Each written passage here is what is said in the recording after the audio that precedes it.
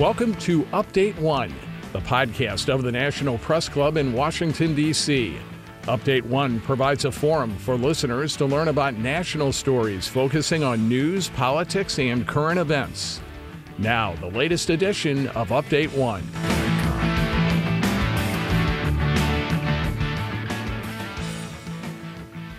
I'm National Press Club member Tom Young here with National Public Radio's Mary Louise Kelly. Mary Louise co-hosts the NPR magazine All Things Considered. Prior to that, she served as NPR's national security correspondent.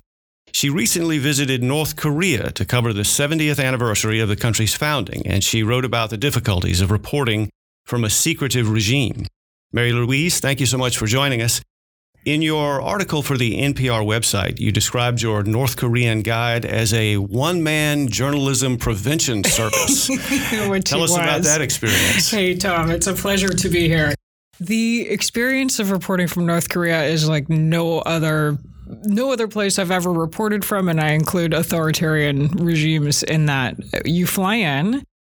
As a journalist, you jump through a million hoops just trying to get there, trying to get a visa. How do you apply for a visa when North Korea doesn't have an embassy in the U.S., when the U.S. State Department forbids Americans from traveling on a U.S. passport? How do you buy a plane ticket when Air Koryo, the state-owned airline, does not take credit cards, and you can't wire them money because you'd be violating U.S. sanctions? So you feel like you have jumped through, as I say, a million hoops before you've landed.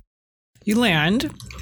And the second you clear passport control, there's someone waiting for you, and they introduce themselves. And in my case, it was Mr. Kim, a lovely man whose job was to be glued to my side every moment that we were in North Korea. I mean, he walked 6 days later, he walked me up to that same passport control, and he did not disappear until I was through it and on the other side, and stayed in the hotel with us.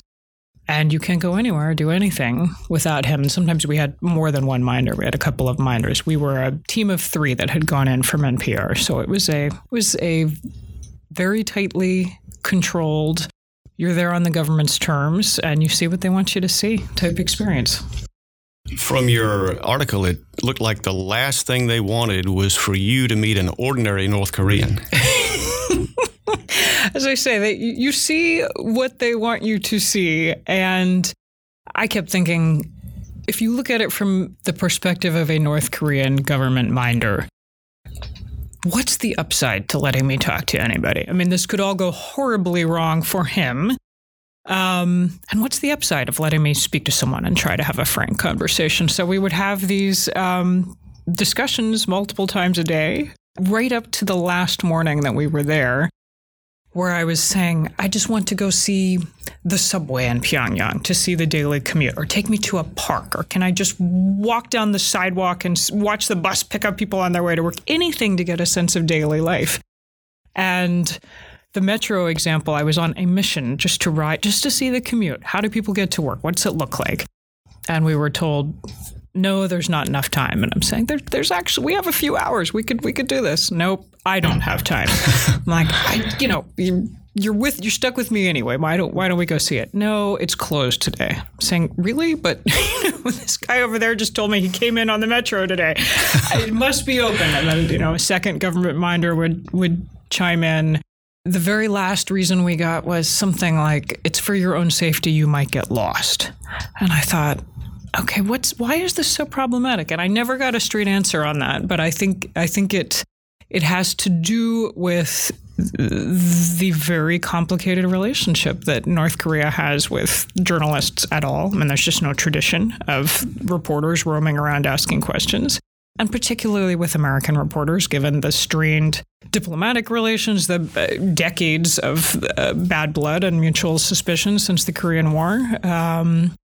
And the current very tense diplomacy, it is just an extremely complicated relationship that Mr. Kim and I were navigating every day from dawn till well past sundown. That's sort of a good lead into another question about the relationship between you and the people you're dealing with there. In a country like that, does anybody really understand what you're trying to do as an independent journalist, or do they assume you're as beholden to your government as they are to theirs?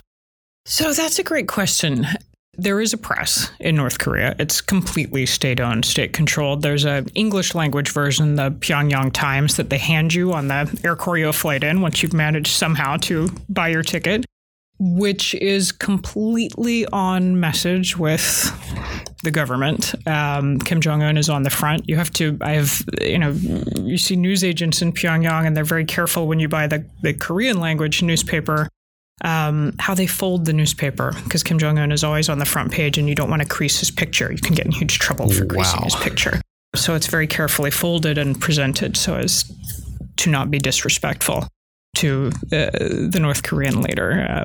So no is the short answer. The government minders range in experience. Some have dealt with some Western press for years. American reporters aren't allowed to go usually, but reporters from China, reporters from Russia, other European nations have had a little bit more access. And so they're used to dealing with reporters. Our government minder, Mr. Kim, this was only his second experience with journalists. I think we were learning as we went, both of us, what limits he could push, where that line was. And he was very curious, asked me all kinds of questions about everything from what brand of lipstick I wore to how I'd met my husband. I showed him Facebook. Most North Koreans can't access the internet. So he had seen the New York Times, for example, because he works for the foreign ministry. But could he roam around, beyond the paywall? I don't think so. So he was curious about all kinds of things. He was asking me about the U.S. midterms and how I thought they would unfold. And he was pretty well informed in terms of the issues, the candidates, the stakes, how the U.S. electoral system works, but was utterly flummoxed when I turned to him and said, what do you think about the U.S. midterms? What does it feel like to live in a country where you can't vote? And he looked at me like that was the craziest question he'd ever heard. And his answer basically boiled down to, why would I need to vote? Our country is run by Kim Jong-un, and he's always right. Why would I need a say in that? It was looking at each other from across just a different galaxy of understanding of the world. The environment you're describing reminds me of something that happened during my time with the Associated Press. An earthquake had taken place in one of the Soviet republics, and I managed to telephone someone in an affected area who spoke English. And when I asked her how things looked, she said, everything is fine. Everything is always fine. And that sounds like a joke, but it's actually kind of sad or maybe frightening. So even if you get to talk to a regular person in an authoritarian regime, if you manage to do that, how likely are they just to shut down? To my earlier comment about speaking at each other from across a galaxy or from different universes, their understanding of what a Western reporter is there trying to do. My mission as an American reporter is I've traveled all these miles to come see your country, to talk to you, to ask you what you think about your life and your country and the world. A North Korean would have no experience of being asked those questions by a Western reporter, by any reporter, seeing that on the TV news. That just doesn't exist. The other thing I'm always mindful of, whether it's in North Korea or places in the Middle East or other authoritarian states that I've reported from, is I'm pushing to try to get somebody to tell me what they really think. There's a huge risk to that person. I have a U.S. passport. In fact, I now have 2 U.S. passports because, as I was saying, the State Department doesn't allow Americans to travel on a U.S. passport. So as a journalist, if you're pushing to go, you have to make the case to the State Department that it would be in the national security interest of the U.S. for you to go. And if you can persuade them that that's the case, they give you a special second one-entry passport, good for a year, to go to North Korea and come back. All of which is to say I have 2 U.S. passports. I will be on a plane. I will be heading out, whatever happens in this interview. The person who I'm interviewing has to stay and deal with the consequences, and their family deals with the consequences if they say something that doesn't go down well with the government minder, who is always present. I mean, to the relationship that you have with Mr. Kim, he works for the government. Everybody in North Korea works for the government. There is no private industry, or very, very little seeds of it now.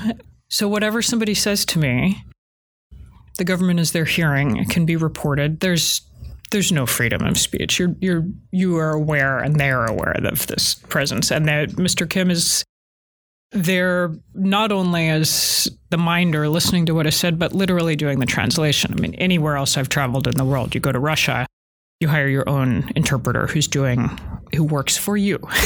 And yes, they're Russian, and yes, they have to stay and live with whatever mess you've made after you leave. But they're translating what you want them to say. In North Korea, there were multiple occasions where I would ask a question and a minder would say, that is not the right question. I'd say, well, it's the question I'm asking. Could we ask it? No. Oh, wow. And they turn and walk away. And I don't speak Korean. I'm shut down. They're very effective at controlling the questions you can ask. And I assume that goes both ways, that if someone is giving an answer that they think is not the right answer, that I'm not ever going to hear it. Right. Well, clearly you're having to walk a fine line as a journalist in that situation. So how do you let your audience know your freedom to report is limited and at the same time not push so hard that you get kicked out of the country altogether? In a country like North Korea, you are very thoughtful about what you say while you are there, because you want to be able to leave at some point. And again, I mean, I don't mean to be flip about the risk to the people that I'm talking to. I have a job as a journalist. I also have a job as a human being, not to endanger the people who are speaking to me. We filed more than I thought we would be able to file when we were on the ground in North Korea, and that was in part their technical and production challenges in a country that does not have Wi-Fi.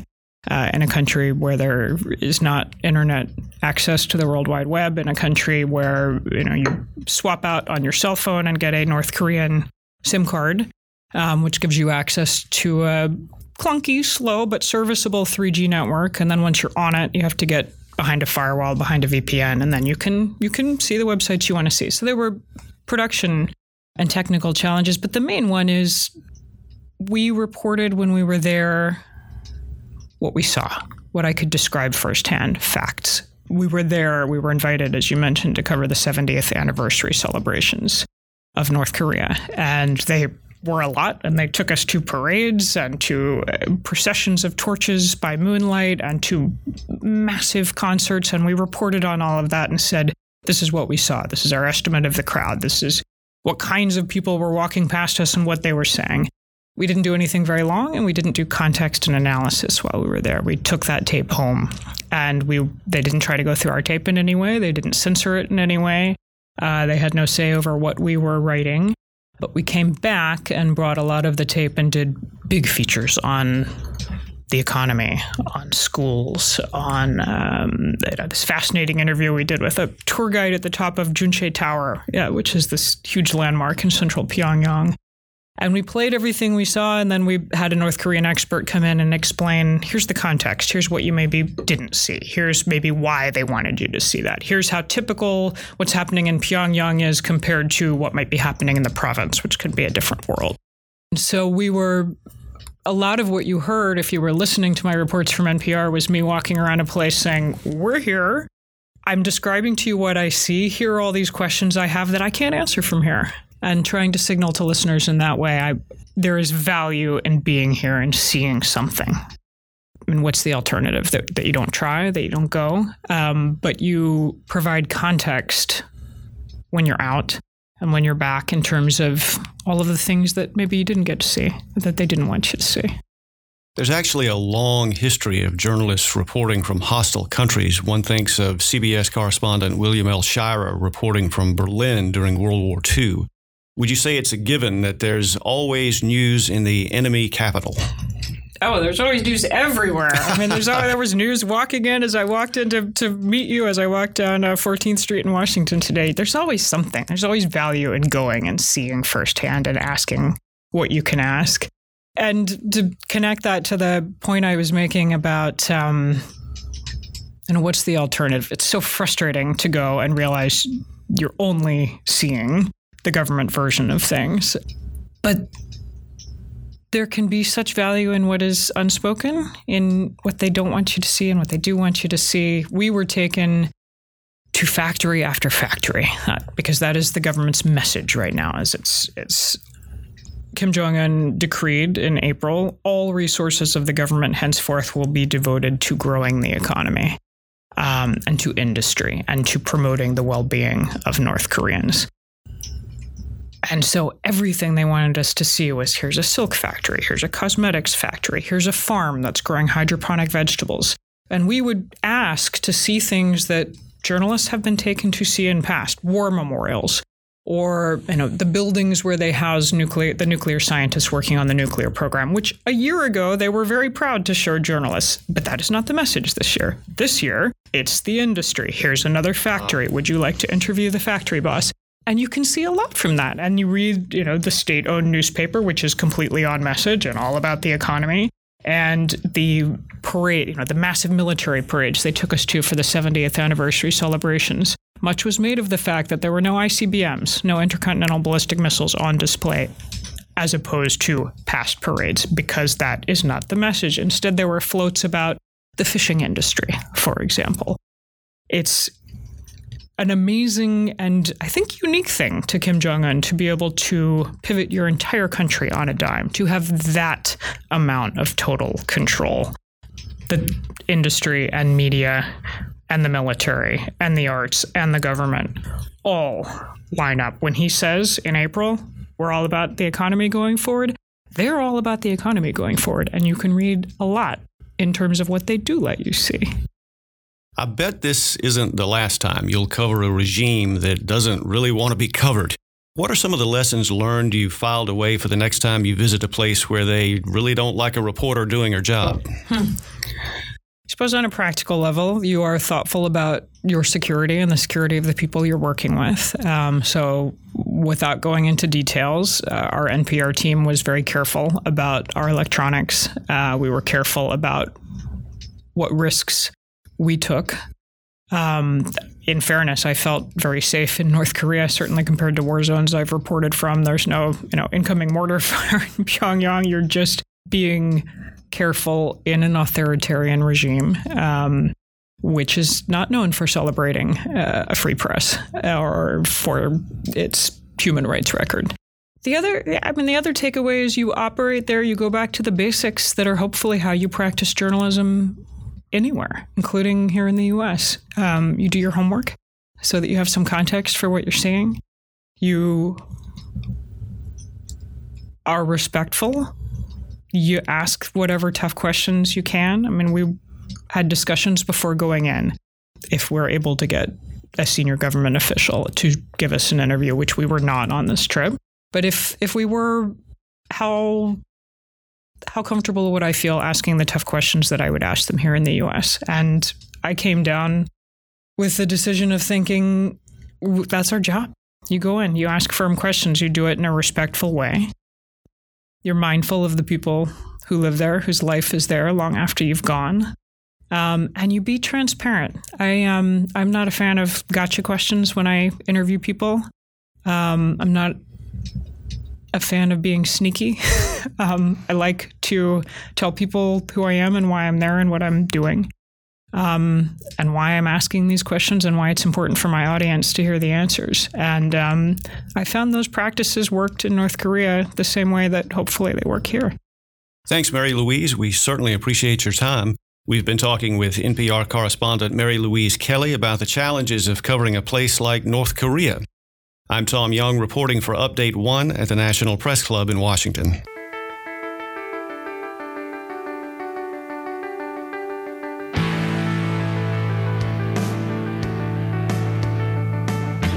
You have been listening to Update 1, a production of the National Press Club's Broadcast Committee.